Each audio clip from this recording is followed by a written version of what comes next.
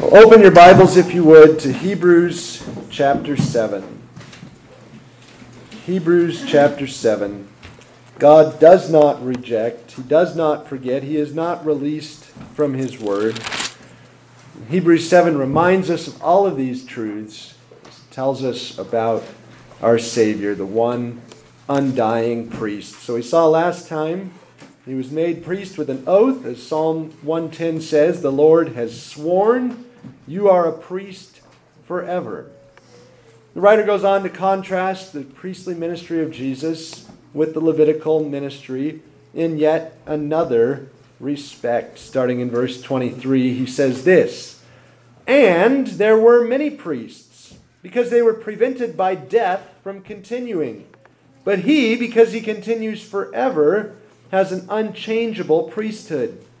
Therefore he is also able to save to the uttermost those who come to God through him, since he ever lives to make intercession for them." Let's pray. Father, we just said that our restless soul all through the night, no comfort found in morning light. We pray that you would give us comfort with the light of the world, with your Son, the one undying priest who saves to the uttermost and who lives to make intercession for us. Father, lead us into his presence this morning. Show us his glory. Transform us by the sight of that glory so that we might be more and more like Jesus. Give me the grace to speak powerfully with the demonstration of the Spirit, not the enticing words of man's wisdom. Father, we thank you for your word, that it makes the simple-hearted wise. Make us wise to salvation.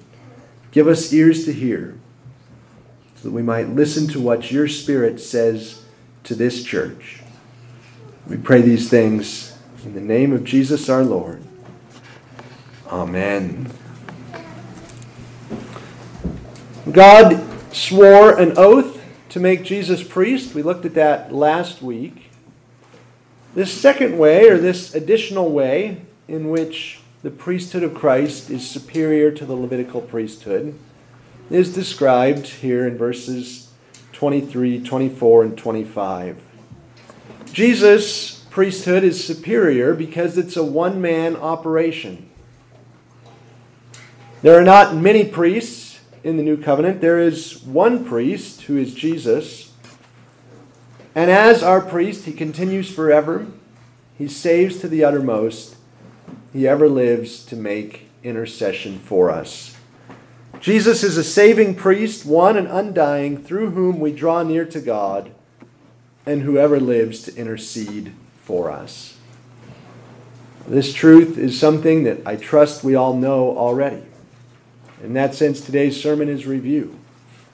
But in another sense, I am very confident in saying not one of us knows it like we should. None of us make use of the priestly ministry of Christ to the full extent of everything that he is and everything that he offers. We might love him according to our capacity and seek him according to our capacity, but we certainly do not love him according to his divine capacity. So listen to this sermon and grow in your knowledge of Jesus as your priest, your love for Jesus as your priest, your desire to seek him as your priest, to make use of his priestly services. The writer tells us there were many priests under the Levitical system. There were certainly at least dozens of high priests, if not hundreds of high priests, who served between the call of Aaron, which was around 1446 BC or 1224 BC, depending on how you interpret the evidence of the Exodus. But a long time, over 1,000 years before the birth of Jesus, Aaron was called as high priest. And there was at least one high priest, or sometimes, as we see in the Gospels, there could be effectively 2 or 3 men serving as high priest at the same time in certain eras of the Levitical system, such that by the time the Levitical system was terminated in 70 AD, there had been certainly dozens, if not hundreds, of high priests, serving one after the other, father to son, or, depending on what politicians were pulling the strings, father to son-in-law, to relative, or this or that. These are high priests. They are supposed to repair and maintain Israel's relationship with God, and they die. There were many of them because they were prevented by death from continuing in office as priests. Now, the writer says that, and I think it's fair for us to take a minute and push back at him a little bit and say, don't you understand? This is the human condition. We grow up, we flourish, we live, and then we die and leave our positions and titles to others. That's simply how the fallen world works. Protesting against something on the ground that someone else took the place of the original one who died doesn't make sense in this fallen condition. But of course, the writer can push back the other way and say, well, let me ask you this. Let's say you know a car mechanic.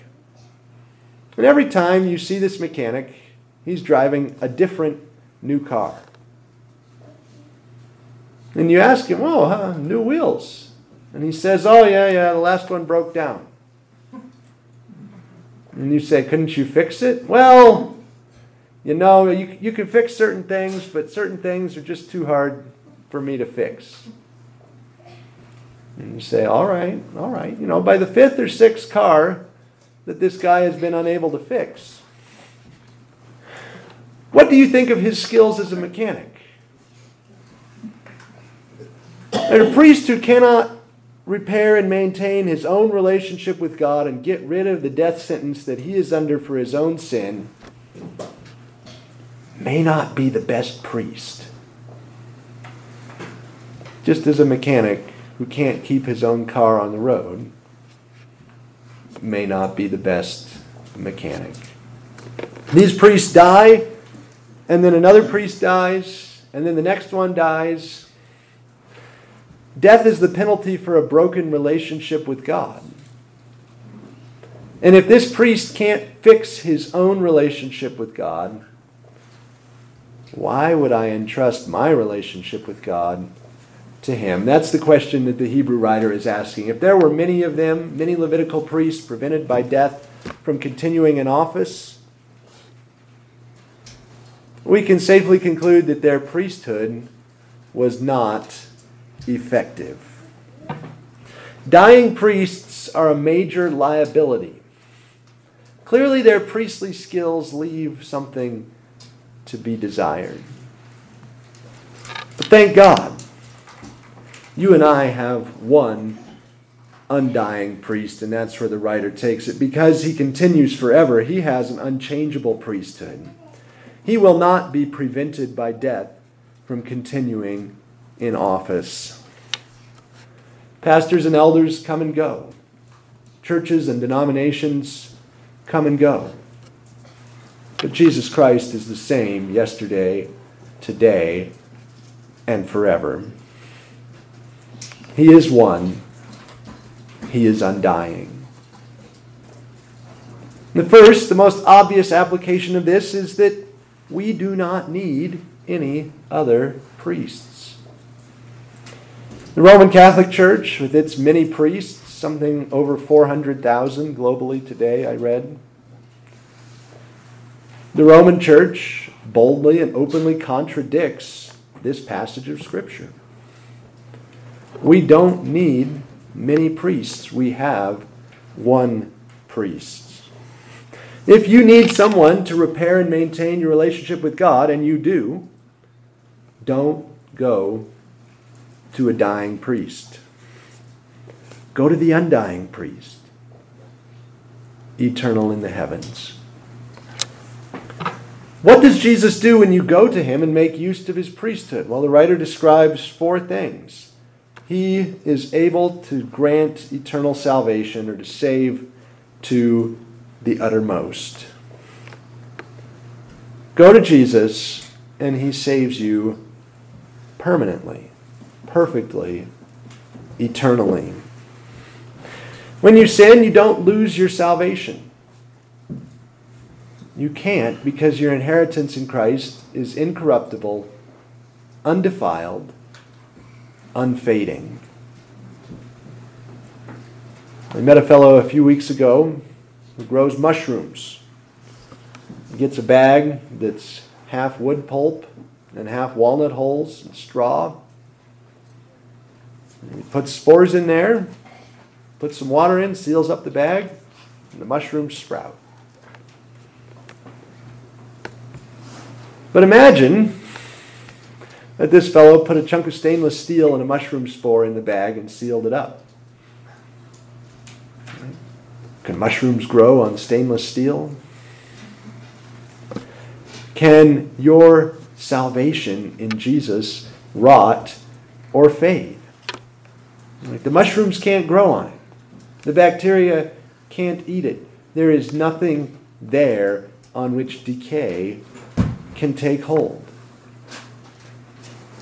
Your inheritance, your salvation in Christ, is that stainless steel, incorruptible, undefiled, unfading inheritance. Every once in a while you see that clickbait. 1080 shows that didn't age well. And if you're a sucker and you click on it and you read about the shows, you say, wow, that really didn't age well. But you will never say that about your salvation in Christ. Your salvation is as fresh today as it was when you were saved in 1992 or 1982 or 1970. 400 years from now, 4,000 years from now, 4 million years from now, your salvation in Christ will still be incorruptible, undefiled, unfading. Earthly priests don't even claim to grant eternal salvation. If you make use of their services, they encourage you to come back and make use of their services again. Typically, as soon as the next Sunday. Certainly by the next year. Jesus promises, whoever drinks the living water will never thirst again. Whoever eats the eternal food will never thirst again. Now, obviously, we gather here just like we did last week and just like we will next week. We receive this eternal salvation according to who we are. And we are time-bound creatures. And therefore, though you're saved once for all, following Jesus is an ongoing work through time. And he wants us to gather again and again. But he does not perform his great priestly work of sacrificing himself again and again every time we gather. That sacrifice is once for all, as we show every time we go to the table. We're eating from one sacrifice, not from a new sacrifice. If you have that confidence that your salvation in Christ is eternal, incorruptible, undefiled, unfading, the writer says you will draw near to God. He is able to save this group, those who come to God through him. He doesn't say that Jesus saves us because we come to the Father. Rather, he says Jesus saves those who come to the Father. And that might trigger your inner Calvinist as you say, wait a second. It sounds like he's saying, first you come to God, then he saves you. That's not what he's saying. He's simply saying there's many different ways to describe the people who are saved. You can describe them as the elect. You can describe them as the ones Jesus saves. You can describe them as believers, that is, those who have faith in Jesus Christ. You can describe them as the people of God. You can describe them as the invisible church. Or, what the Hebrew writer does here, he describes those whom Jesus saves as those who come to God through him. Those who are saved are those who approach God as Father, those who come near to Him, rather than running and hiding from Him like Adam and Eve in the garden, who hid themselves from the presence of the Lord God among the trees of the garden.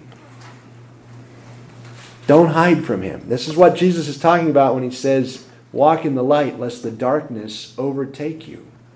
Men love darkness rather than light because their deeds were evil. If you want to hide from God and live in the darkness, if you don't want to come to the Father,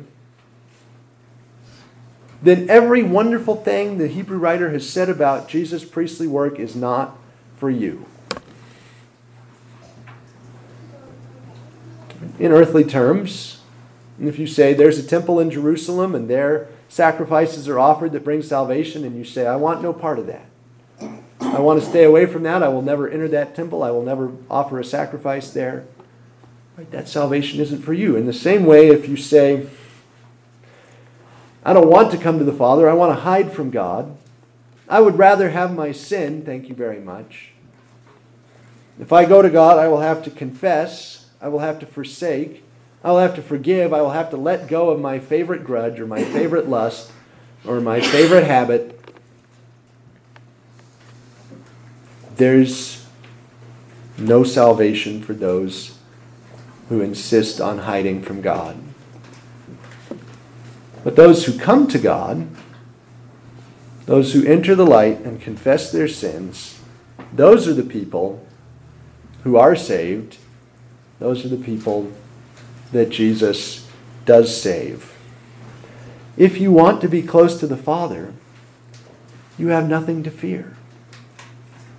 The one who comes to Him, He will never cast out. Whosoever will may come. We draw near in worship by gathering with the people who pray, Our Father, who art in heaven. If you can call on God as Father, if you can draw near to Him as Father in prayer and in worship, then you are this one described here as the one that Jesus saves as the one man, eternal priesthood.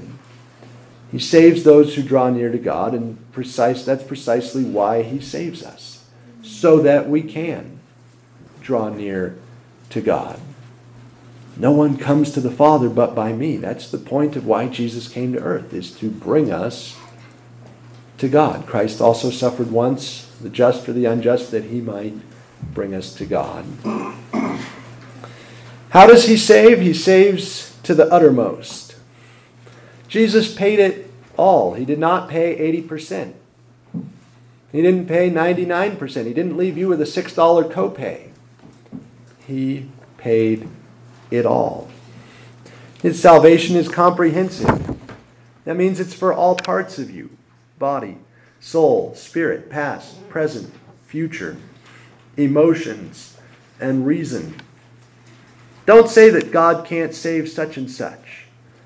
Oh, if you knew about my past, if you knew about my present, if you knew about my emotions, if you knew about my broken relationships, my baggage, my this, my that. He is able to save to the uttermost.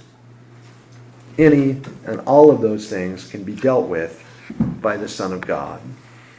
That's how comprehensive, how perfect Jesus' priestly work is. If you're ashamed of something today, bring it to the Father. If you're angry about something today, bring it to the Father. If you're hiding something today, bring it to the Father. If you're unwilling to give up something today, bring it to the Father. Jesus saves to the uttermost. Not just 99%, but the uttermost. Well, He made a sacrifice once for all. He died once, and that one death is enough to pay for everything. But He also lives. And in His life, He does this other priestly task. this task that we would call prayer. He ever lives to make intercession for those who come to God. If Jesus and the Father were in separate rooms, if we could say that, if one was in heaven and the other on earth, we would call this prayer. But since they're in the same room, since they're even sitting, the Bible pictures, on the same throne, it's described as intercession. The Son is asking the Father to apply His cleansing and saving work to us. This is a request the Father delights to hear. This is the very reason that He sent His Son. It was precisely to cleanse us and save us and bring us back to the Father. So don't think of a wrathful Father with a smooth-talking Son trying to talk the Father into something that He's resisting. That's not what the Hebrew writer means when he says Jesus lives to make intercession for us. Rather, the Father and the Son are united in saving us.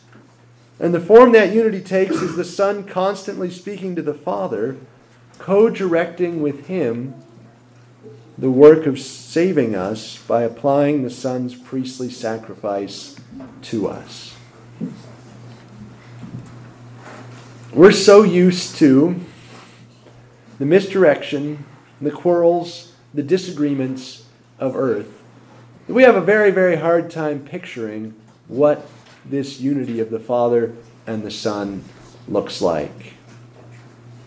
In a certain sense, I would almost suggest that the best image of it is simply one of us talking to himself. Right? We all do that. You talk to yourself, you give yourself directions. And the Father speaks, the Son is His Word. The Word of the Father, who is constantly interceding and saying, Father, forgive them. Father, apply my sacrifice to them. Which is exactly what the Father wants to do. And again, in earthly terms, no matter how much you want to do it, you get a little tired of someone else telling you, turn right here. Yes, I was going to do that. I was planning to. I wanted to. Please be quiet. That's not how the Father and the Son do it. He lives to make intercession, which is exactly what the Father wants Him to do. The love, the unity, the mutual delight that they have in saving sinners together is beyond anything our minds can grasp. It's mind-boggling, it's glorious, and it's what we're here to celebrate in our worship. We don't know how to pray as we should, but the Spirit intercedes for us, and so does the Son. For most of us, something is going to come up this week that's going to be too big for us to deal with. Some of you are thinking, yeah, I've got about 850 of those things on my mind right now. Nothing is going to come up this week that's too big for the Father, the Son, and the Holy Spirit to deal with. Jesus ever lives to make intercession.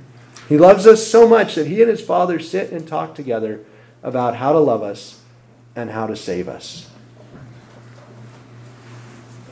It doesn't say that Jesus lives to go skiing, that He lives to dine at gourmet restaurants, that He lives to fly, or to bicycle, or to work out, or to listen to heavenly music.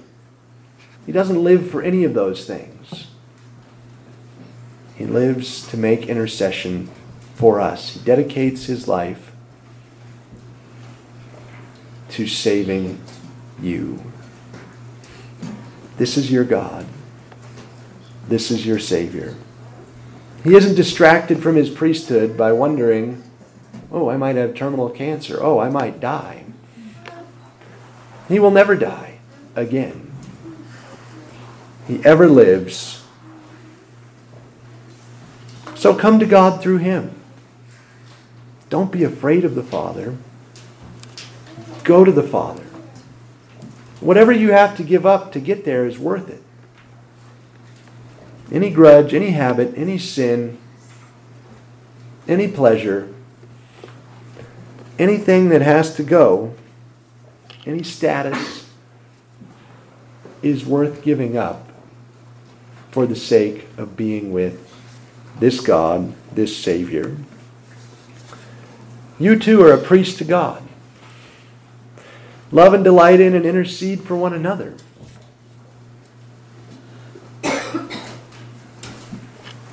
Just as Jesus lives to intercede for you. Let's pray. Father, give us the grace to love one another, to pray for one another, to seek the priestly ministry of the Lord Jesus Christ. Father, teach us to bring our sins to Him, to be dealt with. Teach us to bring our joys to Him, to be shared. Teach us to bring our problems to Him, to be solved. Teach us to bring our needs to Him, to be met. Teach us to bring our children to Him, to be loved and blessed. Our parents to Him. Our friends to Him. Father, teach us to share every part of our life with Jesus Christ, your Son, who in turn constantly and consistently intercedes for us in a way so intimate and perfect that we cannot even imagine it. Father, thank you that you love your Son and have given everything into His hand. Thank you that you love your Son and have sworn with an oath to make Him the perfect priest, one and undying, who continues in office forever and ever lives to make intercession for us. Transform us to be like Him through His priestly ministry, and help us to be priests for one another, praying, interceding, even suffering if necessary, so that Jesus Christ can be glorified. Thank you that He is all and in all. We pray for the day to come when He yields up the kingdom to you.